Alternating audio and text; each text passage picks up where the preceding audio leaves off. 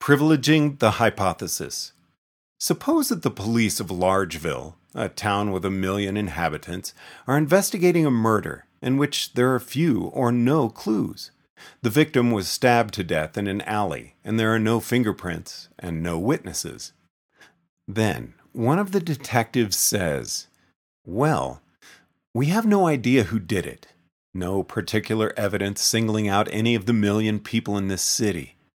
But let's consider the hypothesis that this murder was committed by Mortimer Q. Snodgrass, who lives at 128 Ordinary Lane. It could have been him, after all." I'll label this the fallacy of privileging the hypothesis.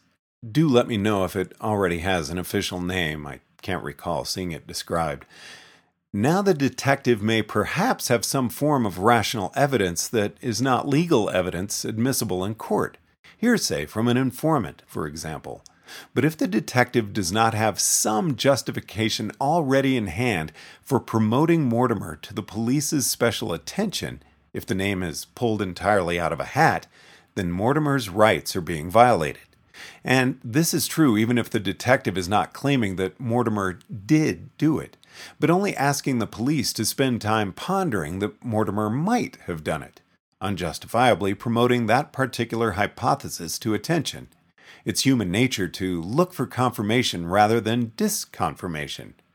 Suppose that 3 detectives each suggest their hated enemies as names to be considered, and Mortimer is brown-haired, Frederick is black-haired, and Helen is blonde. Then a witness is found who says that the person leaving the scene was brown-haired. "Aha!" say the police. "We previously had no evidence to distinguish among the possibilities, but now we know that Mortimer did it." This is related to the principle I've started calling locating the hypothesis, which is that if you have 1 billion boxes, only one of which contains a diamond, the truth, and your detectors only provide 1 bit of evidence apiece, then it takes much more evidence to promote the truth to your particular attention, to narrow it down to 10 good possibilities, each deserving of our individual attention, than it does to figure out which of those 10 possibilities is true. It takes 27 bits to narrow it down to 10, and just another 4 bits will give us better than even odds of having the right answer. Thus, the detective, in calling Mortimer to the particular attention of the police, for no reason out of 1 million other people, is skipping over most of the evidence that needs to be supplied against Mortimer. And the detective ought to have this evidence in their possession at the first moment when they bring Mortimer to the police's attention at all. It may be mere rational evidence rather than legal evidence, but if there's no evidence, then the detective is harassing and persecuting poor Mortimer. During my recent dialogue with Scott Aronson on quantum mechanics, I did manage to corner Scott to the extent of getting Scott to admit that there was no concrete evidence whatsoever that favors a collapse postulate or single-world quantum mechanics. "But," said Scott, "we might encounter future evidence in favor of single-world quantum mechanics, and many worlds still has the open question of the Born probabilities." This is indeed what I would call the fallacy of privileging the hypothesis.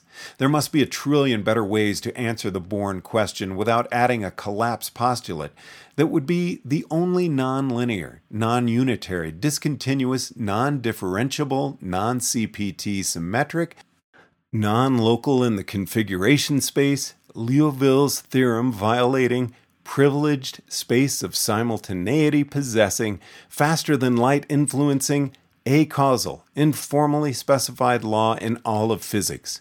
Something that unphysical is not worth saying out loud, or even thinking about as a possibility without a rather large weight of evidence, far more than the current grand total of 0. But because of a historical accident, collapse postulates and single-world quantum mechanics are indeed on everyone's lips and in everyone's mind to be thought of, and so the open question of the Born probabilities is offered up, by Scott Aronson no less, as evidence that many worlds can't yet offer a complete picture of the world, which is taken to mean that single-world quantum mechanics is still in the running somehow. In the minds of human beings, if you can get them to think about this particular hypothesis rather than the trillion other possibilities that are no more complicated or unlikely, you really have done a huge chunk of the work of persuasion. Anything thought about is treated as in the running, and if other runners seem to fall behind in the race a little, it's assumed that this runner is edging forward or even entering the lead.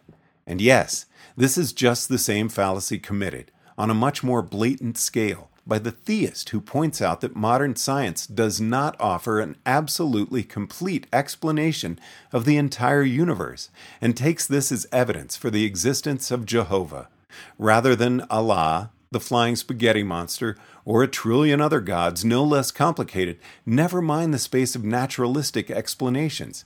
To talk about intelligent design whenever you point to a purported flaw or open problem in evolutionary theory is, again, privileging the hypothesis.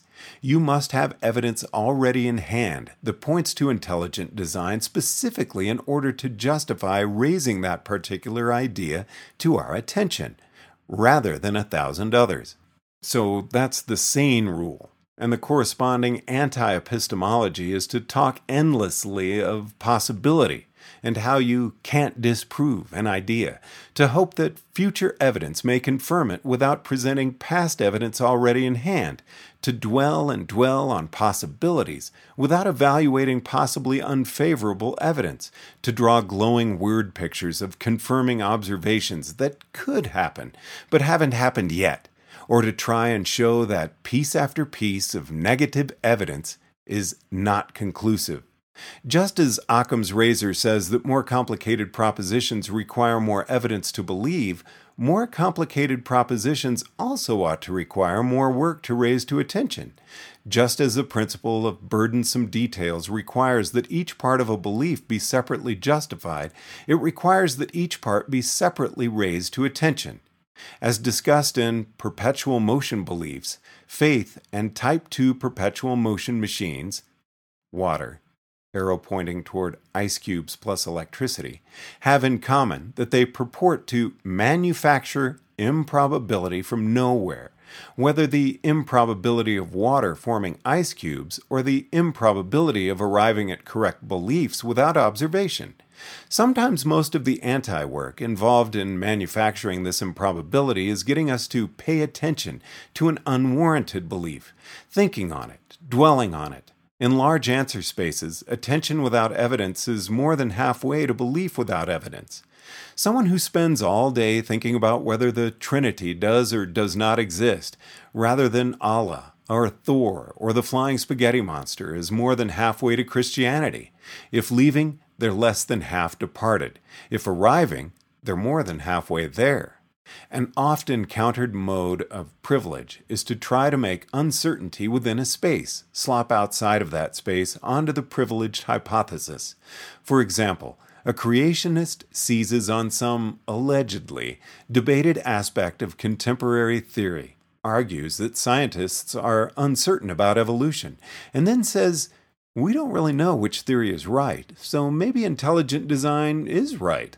But the uncertainty is uncertainty within the realm of naturalistic theories of evolution. We have no reason to believe that we'll need to leave that realm to deal with our uncertainty, still less that we would jump out of the realm of standard science and land on Jehovah in particular.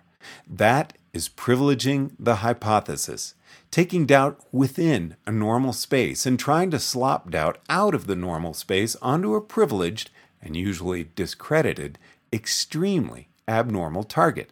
Similarly, our uncertainty about where the born statistics come from should be uncertainty within the space of quantum theories that are continuous, linear, unitary, slower than light, local, causal, naturalistic, etc. The usual character of physical law.